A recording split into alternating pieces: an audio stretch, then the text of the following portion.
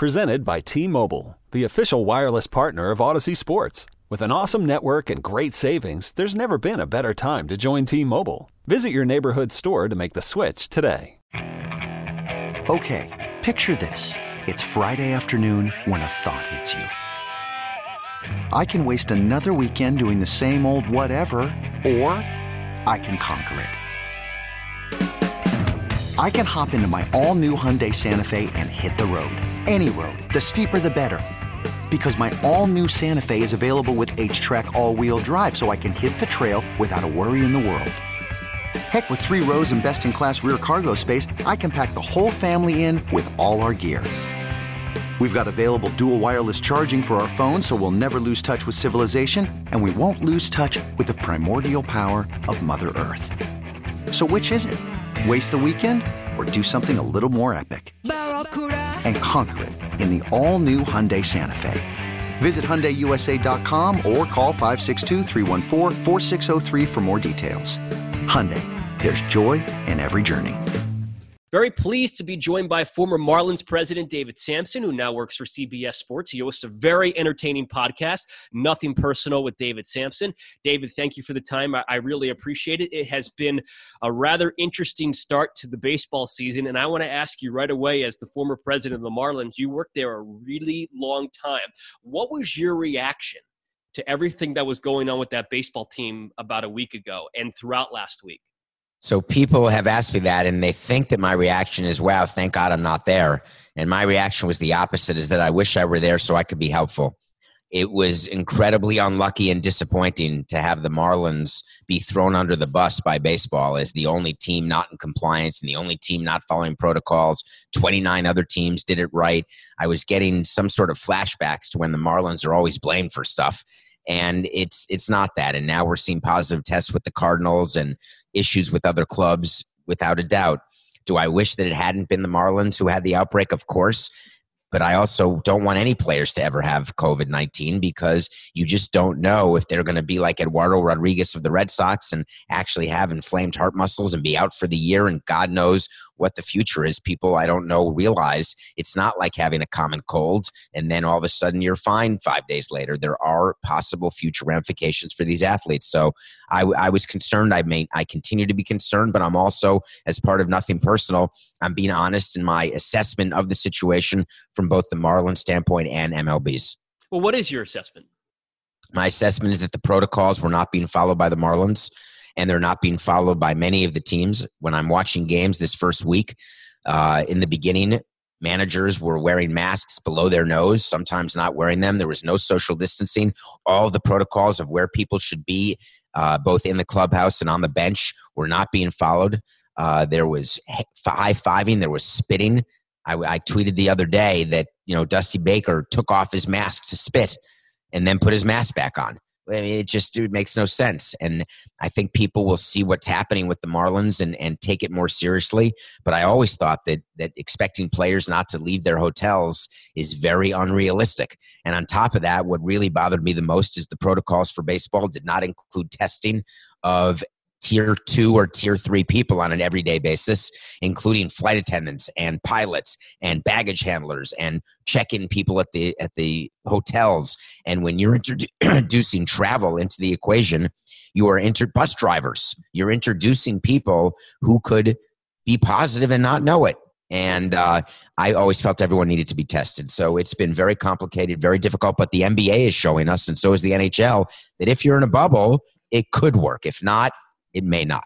Well, I definitely want to get to that shortly, but since you brought up the daily testing or the lack of daily testing, correct me if I'm wrong, but players and coaches, tier 1, aren't even getting tested every day. I mean, I know the Phillies have the past week because of the situation that they've been in, but have players in tier 1 and coaches in tier 1 been tested every day? No, the protocols call for every other day. And when I came out with the plan in May of how I would bring baseball back, my initial number one point is testing will have to be done every day.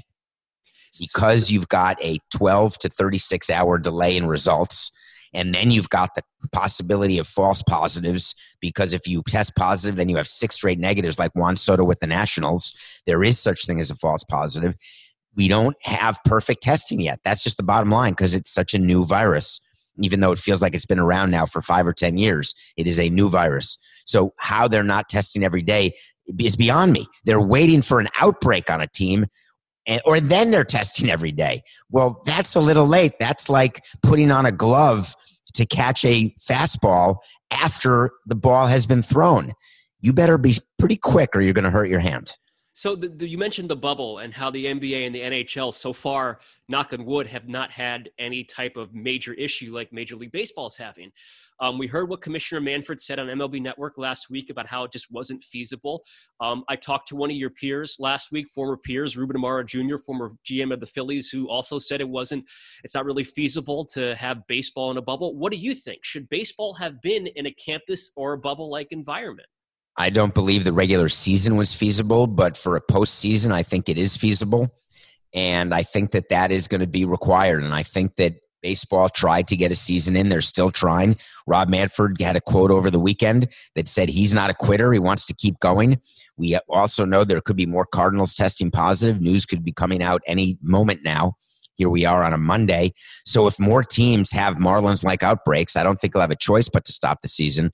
But if I'm the commissioner of baseball, I've got an entire working group figuring out a postseason bubble right now and doing some sort of NBA, NHL-style tournament, because getting that TV revenue matters. And even if it's not a conventional playoff system, it's got to be something. But bubbling for a regular season in Arizona or in Florida or in Texas, it simply wouldn't work because of weather. You know, the game right now feels so fragile. We were all waiting for baseball to come back. You got rid of your really, truly epic beard after that several-month layoff with no baseball. But now that baseball is back very quickly, it feels really fragile. How do you feel about the state of the sport right now? Yeah, there's no doubt with baseball, and it's because there's no bubble and there's travel. I feel as though any day I'm refreshing Twitter, who's next? What team is next? And I was very happy when the Phillies did not have any positive tests, because if there's on-field transmission, that's even scarier because of the definition of on-field activity. There's going to be lack of social distancing and close contact. But there is that sort of transmission inside. And that's what we're understanding and learning about the virus, like in a clubhouse and even like in a basketball arena. So I worry about all the other sports, because if that bubble gets pierced, who knows what could happen. I'm watching basketball and hockey. They're playing as though there's no COVID. And right now there's not in the bubble, but it's like anything. If something gets in there, it's going to spread like wildfire. So I think everything's fragile right now because of what's going on in the COVID world, where you think you have it under control, and then all of a sudden it's not, and it happens like that. So I don't view baseball as any more fragile than any other sport. I view the regular season as a touch more fragile, only because I'm like conditioned like Pavlov's dog. Like every day I wake up, I'm expecting another team to have another problem. You mentioned the Phillies, and with their situation in the false positives, they lost the weekend series after already losing the Yankees games, which they're going to hopefully make up this week. They lost the weekend series against the Blue Jays because of 2 false positives. Now, fortunately, those guys are not positive. That's the most important part, that they're not positive. But at the same time, they lost games when they probably didn't need to lose games. How do you feel about that? I think that discretion is the better part of valor, right? There's the big problem that MLB learned is that last Sunday's Marlins-Phillies game should not have been played. Even though we're maybe seeing that spread doesn't happen on the field, it doesn't matter. When there's an outbreak, you've got to isolate. And the Phillies were close with the Marlins, whether it's at first base, whether they're close with the catcher, when they're up at plate, when they're running the bases, whatever the case is. What I think is hard about this season for baseball, and I've been shocked by the quality of basketball and hockey that I've seen so far, it's hard to be out of your routine in baseball. And the Phillies are being asked today, after maybe a workout at best, to play the Yankees tonight after not playing for 8 days. The Yankees, who've won 6 in a row, facing Garrett Cole. Yeah. I just think that there's such a prejudice now against the Phillies because of their situation. Now, of course, I don't bet on games, but if there were ever a game to bet on, you say the Yankees will win tonight no matter what. And that's why I love baseball, because we'll see what happens. But it is very hard for players to have no rhythm. And right now, the Phillies, all the players have no rhythm on any team, by the way, because the schedule is so crazy every day. But the Phillies especially, and then the Marlins when they return tomorrow with a brand new team in Baltimore, that's an even worse situation without any workouts and without ever. They're going to be meeting each other when the lineup cards are being given to the umpires. Literally, the players will be meeting each other for the first time. So it's, but I worry about the Phillies because they had a chance this year where I don't think the Marlins ever did. And we'll see how it plays out now. Not even from a competitive standpoint, but from a health standpoint. I mean, you're right. Garrett Cole is facing the Phillies tonight. He's been pretty much lights out through 2 games. The Yankees, Aaron Judge, every time he's at the plate, he almost hits a home run. So now you have Jake Arrieta pitching for the Phillies tonight, and Arrieta is making his season debut and hasn't pitched in a game-like setting, and it was an intra-squad, I think in like 11 days or so. So what kind of health risk are pitchers and players on the Phillies putting themselves at tonight when they play the Yankees in the Bronx? I think the injury risk is significant, and we've seen it. And I've been on top of the mountain yelling as loudly as I can that spring training part 2 was not long enough, that the pitchers needed more time to get ready, that the position players needed more time to get ready, that there were not enough games. Each team played 2 or 3 exhibition games. Tampa and Seattle played 0 exhibition games and just went right to the regular season. And you're wondering why Tampa is off to a slow start, which they are. The answer is they're just not ready to play. And every day, another pitcher, another player is getting injured, whether it's Mookie Betts having sore legs, whether it's Clayton Kershaw having a sore back. He's back now and pitched on Sunday and pitched well. But you're seeing where Steven Strasburg, nerve injury with his hand, shoulder, Corey Kluber tore his shoulder. So Marcus Stroman tore his calf. I mean, we could go on to the next hour and you'd miss every update you have to give because injuries happen. And baseball is not a sport where you can just go from 0 to 100. In basketball, I guess, you could keep running in your room and you keep your cardio up and your shot may be a little off, but you're not going to get hurt if you've stayed in cardio shape. But in baseball, you can't be in shape during COVID. There is no way to be in baseball shape. There's definitely risk involved with physically as well. My last one for you, David, is the Phillies, in order to play 60 games, I think have to play 57 games in 56 days. How feasible is that? Well, there's a reason there's a rule in the collective bargaining agreement that you can't play more than 20 days in a row without having the players waive permission, which they rarely do. Sometimes with weather, with Miami, before we had a roof, we had to ask our players to waive it, and they would not want to waive it. They'd rather play doubleheaders later in the season. And we always said we don't want that because what if we're in the race? Doubleheaders 50% of the time at least are split. So if we have to make up games later in the season, we don't want to play doubleheaders. But the players said, listen, we're not going 20 in a row.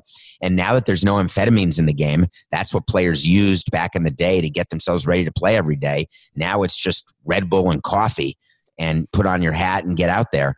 So it's a problem. And 57 games in 56 days is an unheard of stretch. You're going to need depth and you're going to need luck and you're going to need to find a way to rest players in a way that normally you don't want to in a 60-game sprint or in the final month of a season in a normal September, quote unquote. You don't want to have to rest JT and you want him catching every day, but it's simply physically impossible. Well, hopefully baseball is able to complete the season safely. Hopefully they don't have any more outbreaks. And hopefully you don't have to grow another beard, even though it was an epic beard, if baseball has a shutdown again, because I know that you want baseball and we all want baseball. David Samson, CBS Sports, former president of the Marlins, Nothing Personal with David Samson podcast. Thank you for the time, and I look forward to the next time we chat. I look forward to have a great day. This episode is brought to you by Progressive Insurance. Whether you love true crime or comedy, celebrity interviews or news, you call the shots on what's in your podcast queue. And guess what? Now you can call them on your auto insurance too with the Name Your Price tool from Progressive. It works just the way it sounds. You tell Progressive how much you want to pay for car insurance, and they'll show you coverage options that fit your budget. Get your quote today at Progressive.com to join the over 28 million drivers who trust Progressive. Progressive Casualty Insurance Company and Affiliates. Price and coverage match limited by state law.